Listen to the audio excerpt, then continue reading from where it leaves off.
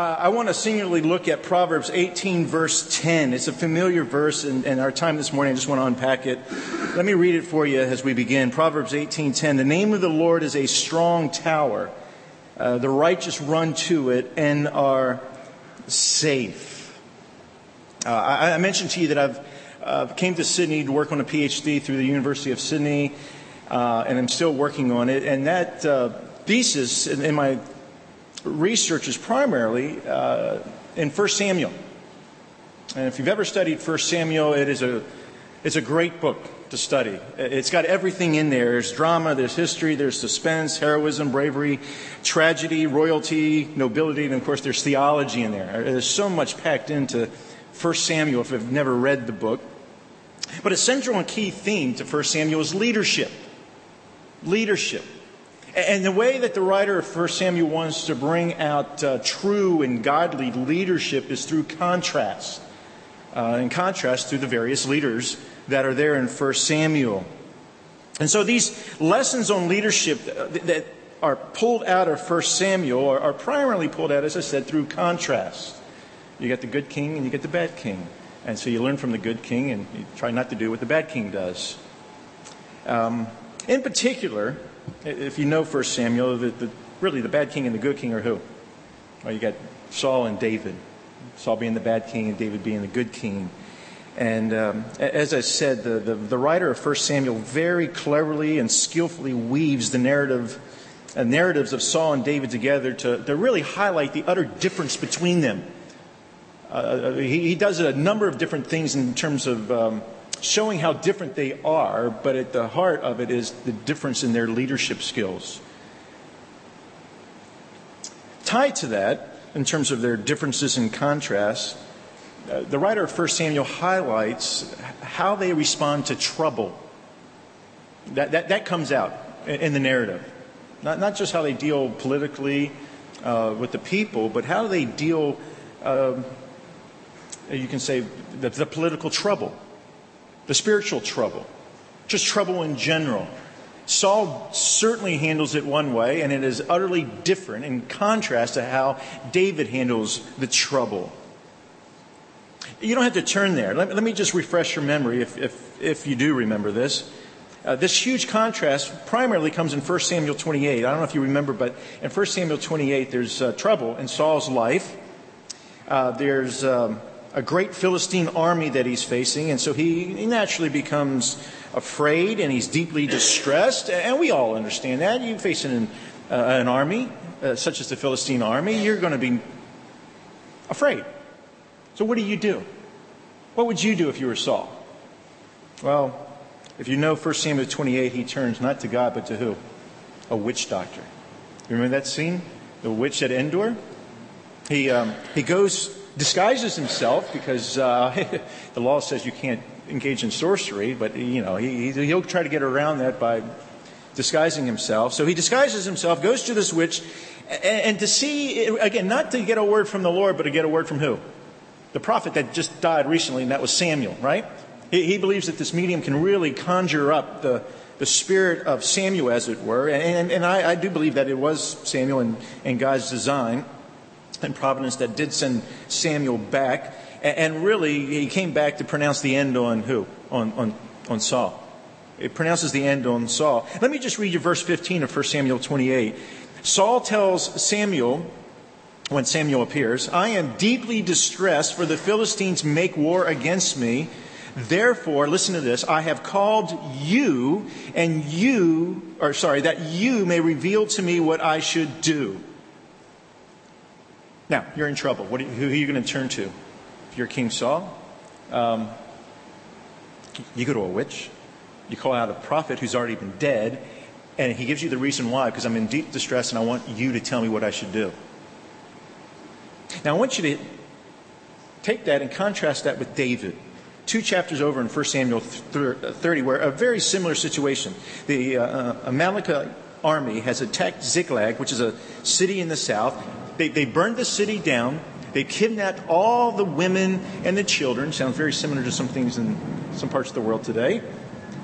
But most notably, they kidnapped David's 2 wives.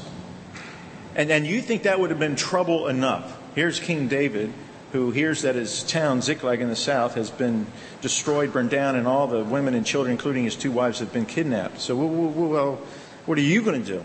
How does David respond to trouble? And then, by the way, just on top of that, the men turn on David in a sense and want to stone him because he didn't come in time to protect them. So he's not only facing the Amalekite army, but he's facing his own Israelite men who are starting to rebel against him. So he's in deep, deep trouble. So he says, or the narrator, I should say, in 1 Samuel 30, verse 6, and by the way, notice the similar language. Now David was greatly distressed. Same phrase that was used with Saul. He was greatly distressed, for the people spoke of stoning him, because the soul of all the people was grieved, every man for his sons and daughters. And then listen to this. But David did what? But David strengthened himself in the Lord his God. You see the contrast? That's what the writer of Samuel, 1 Samuel, is trying to get to. Saul turns to a witch. Saul turns to a prophet. David, in his deep distress, turns to God. In fact, it says he strengthened himself in the Lord his God. That is to say that in Hebrew there, in the Old Testament, the idea of being weak is your hand is kind of quivering, and strengthening is strengthening your hand. And the way you strengthen your hand is by putting your hand into whose hand? Into God's hand. And that's what it means by encouraging. So again, what did David do in his trouble? He turns to God. What did Saul do in his trouble? He turns to a witch. He turns to a medium, a soothsayer. Or you're probably not going to do that, I hope. So what would be the alternative? You're probably going to turn to carnal human wisdom. Right? So both of them are in their great distress. Again, this is the contrast you need to grasp. One turns to divine wisdom, the other turns to human foolishness. One trusts God, the other trusts himself. And you have, by the way, 2 different results in the end. One turns to tragedy, horrible, devastating tragedy with Saul, and the other what? Blessing with David. All back to, how do you deal with trouble? Where do you turn to when it comes to trouble? Now, I begin with that because to me, that story of Saul and David are a great illustration of Proverbs 18:10. If you want a picture of what Proverbs 18:10 looks like, hopefully I just gave it to you. What do you do when trouble comes? Trouble will come if you haven't had any trouble. Jesus says, in this world you'll have what? Tribulation. Job says, as the sparks fly upward, man is born for what? Trouble. And trouble is, as a Christian, you're not immune to trouble. All these TV people that says when you come to Christ and he'll promise you this and promise you that and you'll never have any more trouble and you're wealthy and healthy, they're a bunch of liars. Actually, I have more trouble now that I'm a Christian than I was before I wasn't a Christian. Right? So the question here, and this is the issue of the verse, is where do you turn to when the trouble comes? You're going to be like Saul and turn to carnality, to human wisdom, or are you going to turn to God? That's the issue that's here before Proverbs 18, verse 10. And by the way, look at the text here again. You've got to include verse 11 because verse 11 actually includes the Saul account. David's in verse 10. The name of the Lord is a strong tower. The righteous run to it and are safe. That was what David did. But read verse 11, because this is what Saul did. The rich man's wealth is his strong city, and like a high wall in his own esteem. Now, I'm not sure what translation, that's the New King James, but literally it means like a high wall in his own imaginations. It's not real. It's imaginative. And what's that mean? That's human wisdom right there. That's human, you could say, depending on, as you can see it there in verse 11, that's man's wealth. That's man's power. Where is he going to turn to? He doesn't turn to the Lord. He turns to himself. He turns to his own wit, his own wisdom, his own power. Thinks money can buy him out of his trouble. So again, that's the contrast between verse 10 and 11, and that's the contrast you see between Saul and David. And here's Solomon, who's the son, obviously, of David, who wasn't always wise in the sense of his practical application of his theoretical wisdom. But here he makes the point, this is Solomon, the author of the Proverbs, and here of this verse, he's making a fundamental and critical point on how to handle trouble, and you need to get this, because life is going to be full of troubles. And he's making this point by a contrast. Contrasts are always helpful in teaching, right? This is what you do, but this is not what you don't do. And this is what he's doing here. This is the difference between a wise person and a foolish person. In fact, that's what all the Proverbs are, really. That's how the Proverbs are given in terms of teaching and in lessons. It wants you to see the wise way of doing things and the foolish way of doing things. And so verse 10 is the wise way. This is how a wise or righteous person would respond. And verse 11 then is how a foolish or unrighteous person would respond. And you say, respond to what? Well, when you respond to trouble. When trouble comes, when great distress comes, you can see here between verse 10 and 11 that the wise are unique. The wise are distinct to the foolish. And you say, why? Well, what makes them different? What makes one wise and what makes one foolish? Well, at the end of verse 10, you see that. Or I should say at the beginning of verse 10, the name of the Lord. In other words, you know what the difference between a wise response and a foolish response when trouble comes? Is the object of trust. Did you get that? The object of trust, because you will turn. You will turn to something or someone, and when whoever or whatever that object of trust is that you turn will tell me everything about you. It will tell me in the end whether you're wise or whether you're foolish. And I trust we're all here this morning that wants to be wise, right? We want wisdom. We want God's wisdom. We want to do God's business God's way. And so we need to find out, well, what is that? What is that object of trust, and how can we be wise when trouble comes? So the crucial questions really in this text that Solomon's getting at is where do you turn? Where is your strength? Where is your security? Where is your safety? What or who are you trusting in? When trouble comes, I picked this. I'm not unique in this, but I picked this up along the way. I hope I'll pass it on because I think it's helpful. When trouble comes, do you run to the throne or do you run to the phone? Did you get that? When trouble comes, what's the first thing you do? You call somebody. But what's the first thing you should do? You run to the throne. That's exactly the point that Solomon makes here. Is our confidence, is our faith in the name of the Lord, or is our confidence in our faith in, as verse 11 says, our wealth, our wit, and our human wisdom? And you notice that Solomon here says that only one is factual and real. There's only one place to go because all the others are just imaginative. That's the point at the end of verse 11. One is built on the rock and the other is built on sand. So where are you going to turn when trouble comes? Who are you going to turn to when trouble comes? Well, to really unpack this verse, I want you to, by the end of this morning, to say, I'm going to turn to the Lord when trouble comes. Maybe you're in trouble this morning. You need to learn to turn to the Lord. So let me help by unpacking this verse to really bring home that point, okay? And in doing that, I want to give you 3 benefits.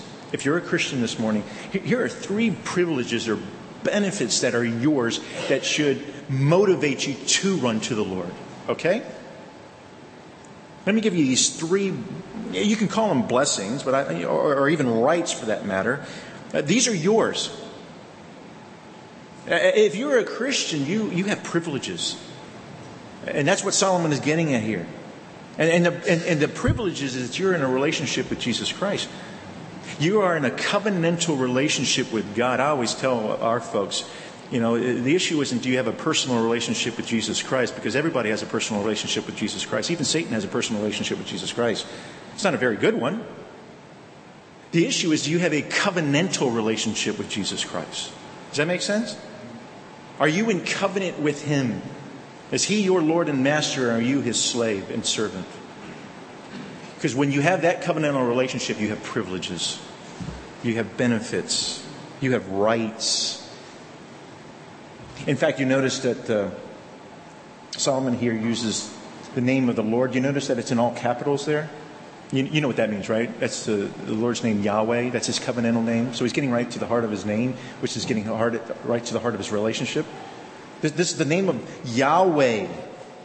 Well, we'll talk more about the name of the Lord in terms of his other names in a moment. But Yahweh is his covenantal nature. And so if you are a Christian, you can call upon that name, the name of Yahweh. And as I said, with that comes 3 privileges or 3 rights. So let me just give those to you now, and I want to quickly go through them. Here are 3 wonderful blessings of being in covenant relationship with Yahweh, with the Lord, especially when you're in trouble, okay? So, you could basically put it this way. In deep and great distress, we have, number 1, an unshakable fortress. Unshakable fortress. And remember the little Lego box there? That's the picture that Daniel was getting at. We have an unshakable fortress. Number 2, the Christian also has an intuitive faith. Did you get that? An intuitive faith. We'll talk more about that if you don't understand that at this point. And then number 3, we have the assurance of faithfulness. An unshakable fortress, an intuitive faith, and the assurance of faithfulness. All 3 of those come right out of that verse. And as I said, these are 3 great privileges that are ours if you are in Christ. If you're not in Christ, if you're not a Christian, these aren't yours. And we pray that they will be yours. But this is for the Christian. The 3 great privileges of being a Christian, that when you find yourself in trouble, and as I said, you will find yourself in trouble, and the question is, what do you do? Knowing these privileges will motivate you to do these 3 things. It will motivate you to know that you have an unshakable fortress, that you have an intuitive faith, and you have an assurance of faithfulness. So let's look at these real quick, one by one. As I said, the first is an unshakable fortress. In deep distress, just to borrow that language from both Saul and David, in deep distress we have an unshakable fortress. Obviously that's the picture Solomon is painting here for us. He wants to show you that you do have an unshakable fortress. And he says that in the second line. He says that the righteous, what? What does he say? The righteous run to what? It. Oh, what's it? Well, you go back to the first line. That's what? A strong tower. And you say, well, what is the strong tower? Well, we keep reading backwards, and that strong tower is the name of the Lord. In other words, he's saying that the name of the Lord is like a strong tower. It's like a strong tower. As I said, this is the believer's privilege. He has a never-failing refuge. He has a fail-proof shelter, an unshakable fortress. And the question is, well, what is that? That's the name of the Lord. The name of the Lord is like a strong tower, an unending refuge where you can go and hide and be, and I think that came out in the talk, protection. That you can be protected. This is what he's getting at. Our unshakable fortress we run to in times of great trouble is none other than who? Who is like the strong tower? What is the strong tower? It's who? God himself. You got that? That's his point. God himself. In fact, you think about it. As a Christian, what's the first thing you got when you became a Christian? Why did you become a Christian? Now, there's a number of reasons why people become Christians. Maybe it's because you wanted fire insurance. You didn't want to go to hell. Maybe it's because you wanted to be happy and content because your life was miserable. Maybe it was because you wanted fulfillment of life. Maybe it was because you were lonely. None of those are wrong answers in itself. But at the top of the list, the reason, if you think about it, the reason why you wanted to be a Christian and bow your knee to Jesus Christ is because you wanted who? Him. You got that?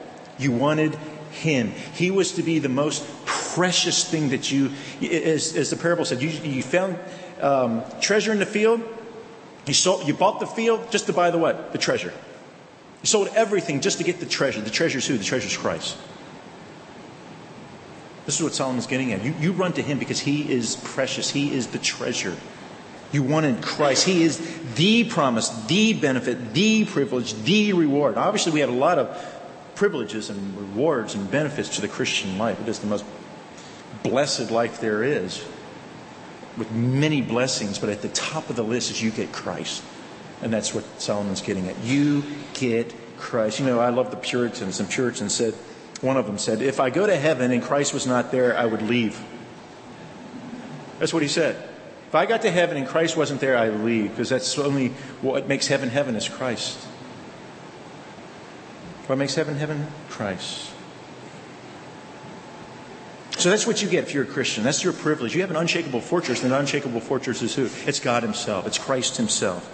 You get God. Now, what does that mean? It means you get peace with God. You get forgiveness of sin. You get eternal life. But not just eternal life, you get a what? An eternal friend. Isn't that what God is? He's a friend. Isn't that what described Abraham and his relationship with God? God said, he's my friend. Moses talked to God as a man talks to his friend. Did we just sing that? Something about Jesus... we just sang, Jesus, what a friend for sinners, or something like that. I mean, that's the point. We get God. We get Christ. That's what it means to run to him as an unshakable fortress. I don't want you to turn there. Let me just read for you Psalm 20, because this comes out a lot in the Psalms, especially David's Psalms. In Psalm 20, verse 1, David says, may the Lord answer you in the day of trouble. David knew all about trouble. By the way, the Hebrew there in terms of trouble is pressed down, squeezed. You can't breathe. You ever been there? You ever been there where the burden was so much that you were gasping for air? He says, may the Lord answer you in that day when you can't breathe.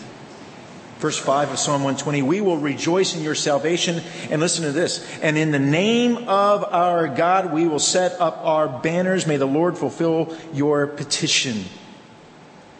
Verse 7, some trust in chariots and some in horses, but we will boast in the name of the Lord our God. I mean, this is a parallel passage to Proverbs 18. What he's saying is that when you're deep distressed and you can't breathe, the Lord will answer you. You'll run to the Lord. You'll boast in the name of the Lord. And all these verses imply that what? He's going to answer you. Well, I should say, it's telling you that he answers you. What he's implying is that you've actually prayed to him. You've prayed to him. The name of the Lord, the name of the Lord. That's his meditation. That's his boast. That's what he runs to when trouble comes. Again, this is the pattern that you see with all the righteous, all the wise people of the Bible. When trouble comes, where do they turn to? They turn to this unshakable fortress. This name of the Lord. It's a defending name, as you see there, the displayed name, the delivering name. Again, I go back to this whole issue of friendship. I did a series in our church at the beginning of the year on friendship because I was quite concerned about our own folks who were just starting to play a little bit with the world and the world's friends. And I, as a pastor, was just concerned. So I gave them a series on friendship. What is true biblical friendship? And we talked mostly through the Proverbs what a friend is. But at the top is, in terms of a model of what a friendship looks like. You can talk about David and Jonathan, but the model at the top is Jesus and his disciples. Jesus and Christians, that's the model of what true friendship is. And so Jesus is the friend that comes in the time of trouble. I mean, Jesus said it himself, no longer do I call you slaves, but I have called you friends. And in other words, the fact that Jesus is our friend and he's our unshakable fortress, that's who we get when we become a Christian, means that he's what? That he's trustworthy. That he can be trusted. I mean, that's when you go back to the text here in Proverbs 18, that's what it means by a strong tower. The name of the Lord is a strong tower. I mean, here's two things you need to really understand. One is his name, and secondly, the metaphor of a strong tower. When he says the name of the Lord, what does that mean? I mean, you all have names, right? You know what your name means? I mean, my name's Todd. Todd. And, why, you ask my parents, why did you name me Todd? It was trendy back then. I mean, all the other Todds I know are around my age. It was a trendy thing back then to call your kid Todd. In fact, my first name's Robert. Robert Todd Stanton, but for whatever reason, they just picked on Todd and called me Todd. Middle English, it means fox, or clever. I'll run with that one instead of the fox. But we all have names. I don't know if you know the background to your name. Very important in the Bible in biblical times. Names had huge importance, huge significance. It spoke quite a bit about your character, about your nature, or your attributes. Isaac, you know what that name means? Laughter. Esau, hairy. Jacob, supplanter. Moses, drawn out. Abel, breath or vapor. Nabal, fool. And then you have all these what we call theophoric names, where God's name is in the name, such as Elisha means God is salvation. Daniel is God is my judge. Joachim is the Lord has established. Isaiah is the Lord is his salvation. And then sometimes in the Bible, the names change to reflect the change in character or attribute. Abram became Abraham, father of many nations. Jacob became Israel, God strives. Saul, the one, which means not King Saul, but the Apostle Saul, which became Paul. Saul actually means the asked for one, and Paul means humble or small, little one. Simon, as you know, became Peter, which means right. Well, you can go on and on. It's a fascinating stuff if you ever study the names. So the point here is that when we talk about the name of the Lord, we're talking about names as something very important. They stood for the person. Now, I hope I'm clever in terms of my name, but that's not the point. When we talk about the name of the Lord, we're talking about his character. You got that? We're talking about his nature, his attributes. So the name of the Lord, the name of Yahweh, what's embedded, as it were, in the name Yahweh? That's what you run to. If you understand Yahweh, his name, then that's why you run to him. He also has names, by the way. There are names of the Lord in the Bible. He's not always called Yahweh. But again, the point is it speaks about him. It speaks about his character. His eternality, his immutability, his power, his love, his kindness, his mercy, his grace. I mean, you just walk down through all the attributes. They're all in the name of the Lord. The name of the Lord really sums up all that he is. I mean, that's why you have often in the Psalms even, not just David, but the other psalmists, they simply refer to the name of the Lord in their worship. I mean, they could say that we worship we worship God and we thank him for his faithfulness, and we could pick on this attribute. But when you read the name of the Lord, they're just, you know what? All the above. That's what they're doing. All the above.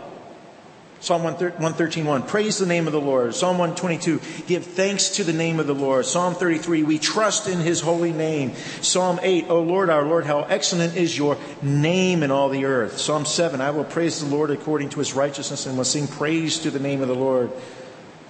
I'll stop there. I got a few more, but you get the point. Look it up. The name of the Lord is all that God is. And remember, I said it's not just name, but names. There's a number of names that God has. They're all self-revelatory names. You would never know the name of the God unless he told you, unless he permitted you to know it, unless he allowed you to know it. And again, that all reflects his character, reflects his person. I mean, you think of Elohim, in the beginning, God. Elohim, it speaks of his power.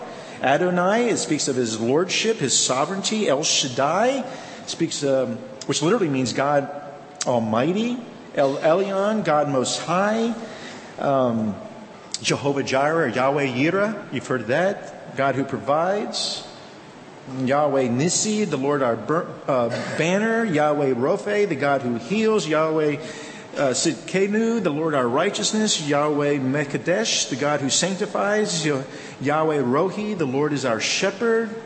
I mean, these are all the names in the Bible. Have you ever studied them?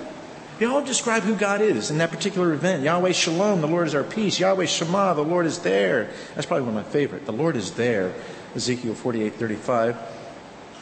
And then just one more. Yahweh Elohim Israel. You could probably translate that. Yahweh Elohim Israel. The Lord, the God of Israel. I mean, with each of those names, you're getting a little portrait, a mini portrait of who God is. So that's what Solomon says. Do you know the name of the Lord? Because if you knew the name of the Lord, you would run to him. That name is like a strong tower. It's like a fortress. It's like a castle. It never moves because it's the Lord's. He never moves. And as Daniel was talking about earlier, what was the purpose of a strong tower? A strong tower was a place where everybody could come and get refuge. In a very agricultural society back then, where everybody's out in the farms doing their thing, when they would hear the shofar or the trumpet blast because the watchman saw an army, the enemy coming, everybody would just drop everything and run. They would run to the city. They would run up to the strong tower. They would lock the gates because that's the place of protection. That's the picture that Solomon's getting at. Trouble's coming. What do? You run. You run. You want a good biblical example of that? Just jot it down. Look at it later. Judges 9:51. It talks about how the people ran for their lives up the strong tower. Judges 9:51. The point is, obviously, it's a place of safety. Trouble comes, you want a place of safety. You want a place of protection. You want a place where you can hide.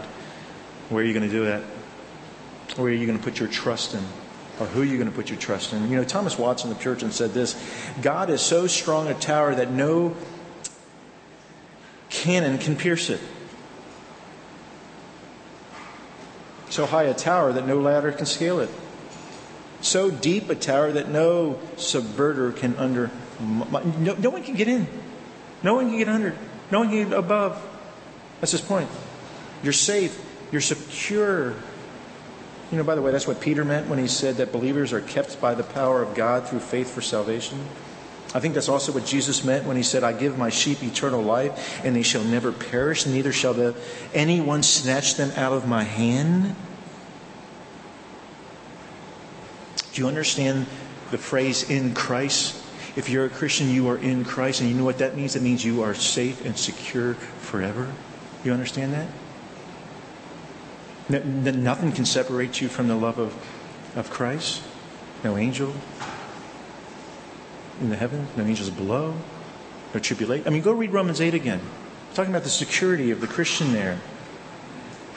That's the believer's privilege. He believes the name of the Lord is his tower. What else is his privilege?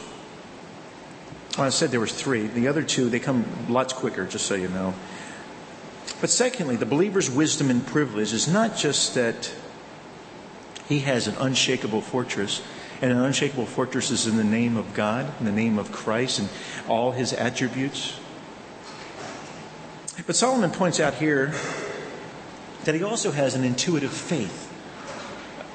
There's something inside him as a Christian that tells him, I got to go. I got to go.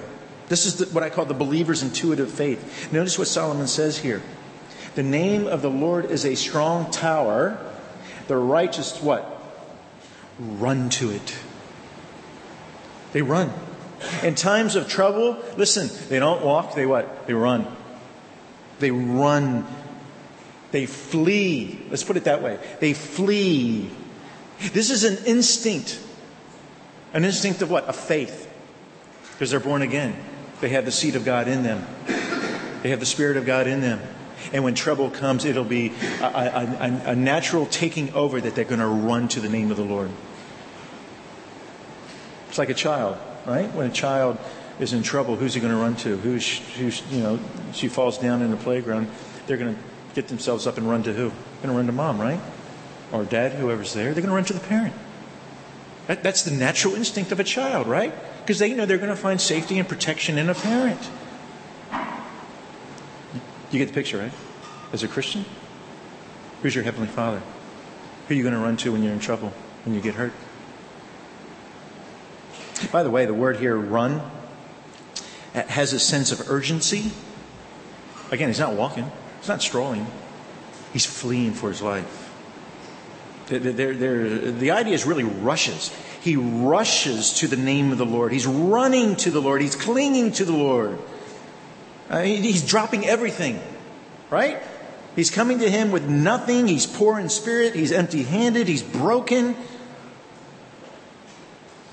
The enemy is upon him, and he just goes. He drops everything. He just goes. And you say, how do you run to the name of the Lord? What does that look like? Well, you heard it in Psalm 20. You pray. That's the first thing you do. You pray. You don't run to the phone. You run to the what? Throne.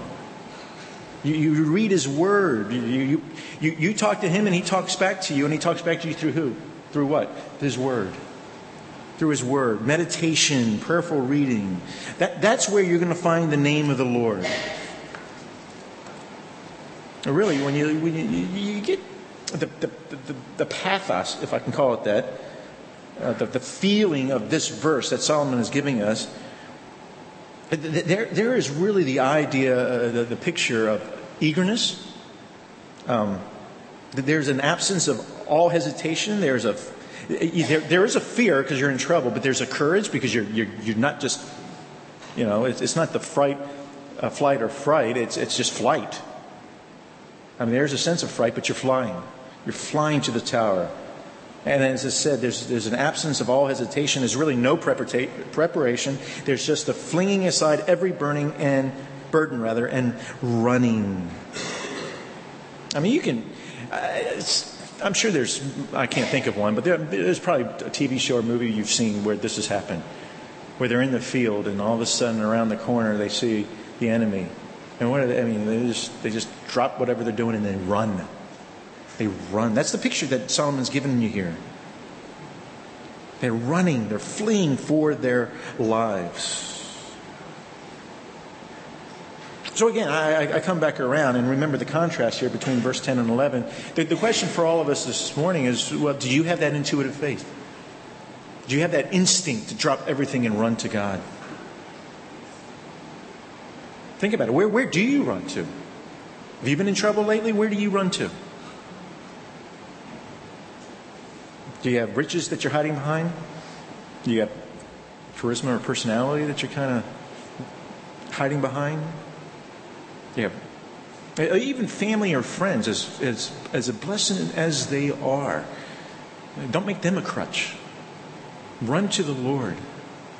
This is one of the best things for my wife and I, living halfway around the world away from family. I love my family.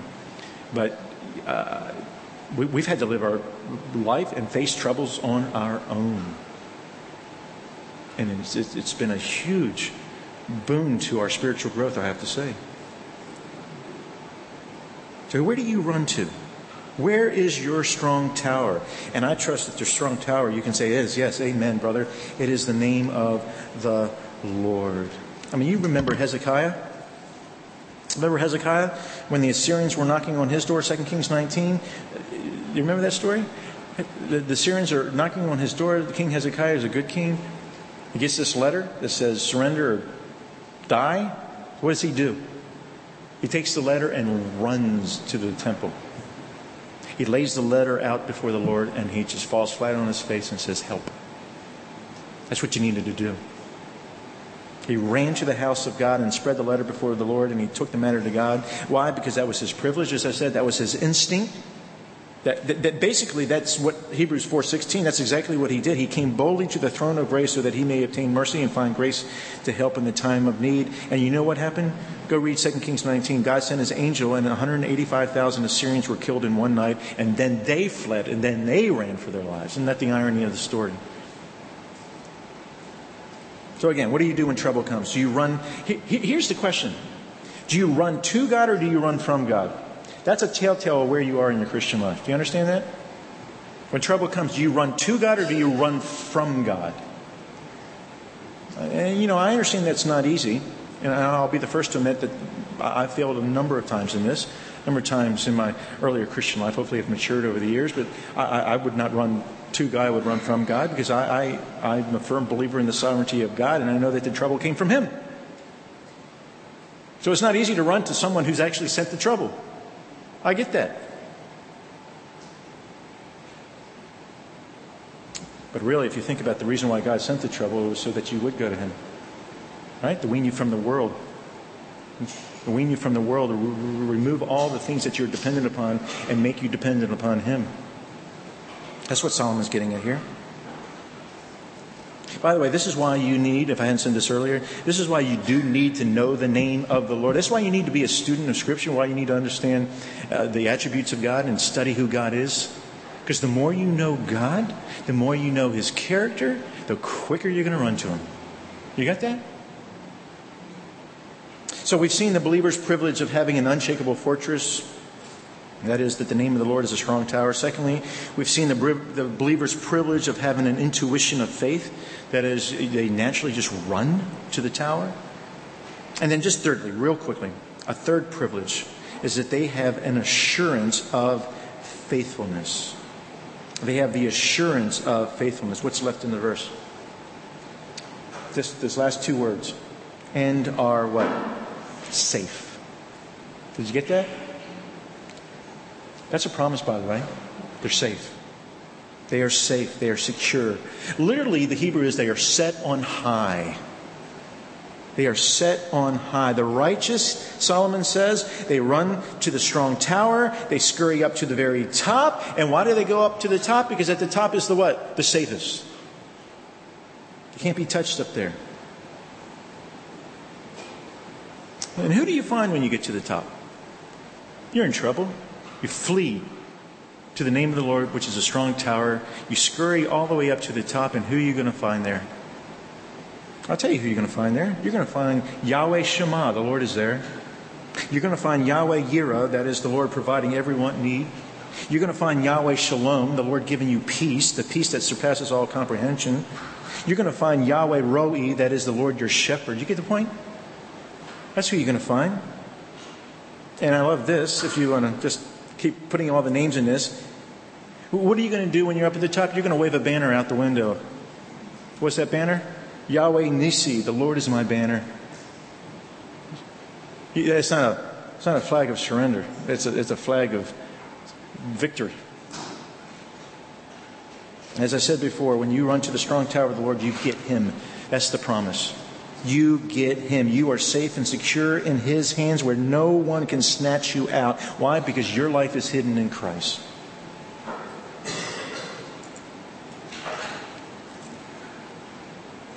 So, assurance of faithfulness. That's what you get. An unshakable fortress, an intuitive faith, and assurance of faithfulness. Let me ask you, how well do you know the names of the Lord? How well do you know the name of the Lord? You know, Job said, acquaint yourself with God and be at peace. Get to know Him. And talk about somebody that needed to quickly know Him so he could be at peace. Talk about trouble. I would go as far, and I'm almost done here, but I would go as far as saying, if you're a Christian here this morning, it is your duty to know the name of the Lord. Yes, it's your privilege. It's the great blessing of being a Christian. But it is your duty. It is your duty to know the name of the Lord. It is the duty to study much the character of God. I mean, after all, Jesus said in John 17, this is eternal life. What is eternal life? To know you. You understand that? Eternal life doesn't begin when you die. It begins the moment you come face to face with Jesus Christ and know the one and true God. That's eternal life. So, know Him. That's my encouragement this morning. I don't know you, but I know you're going to be facing troubles if you're not facing trouble this morning. Where do you turn to? Where do you run to? You have an unshakable fortress. As Martin Luther says, you have a bulwark never failing. Remember that hymn? Mighty fortress is our God. That's the whole point. And Solomon here says, this is your wisdom, this is your strength, and this is your promise. Okay? Let's pray.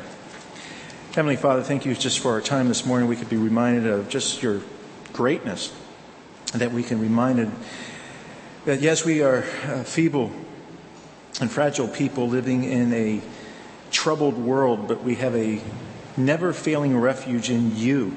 And Lord, we take great comfort in that, and Lord, we often also ask that you would forgive us for not always doing so.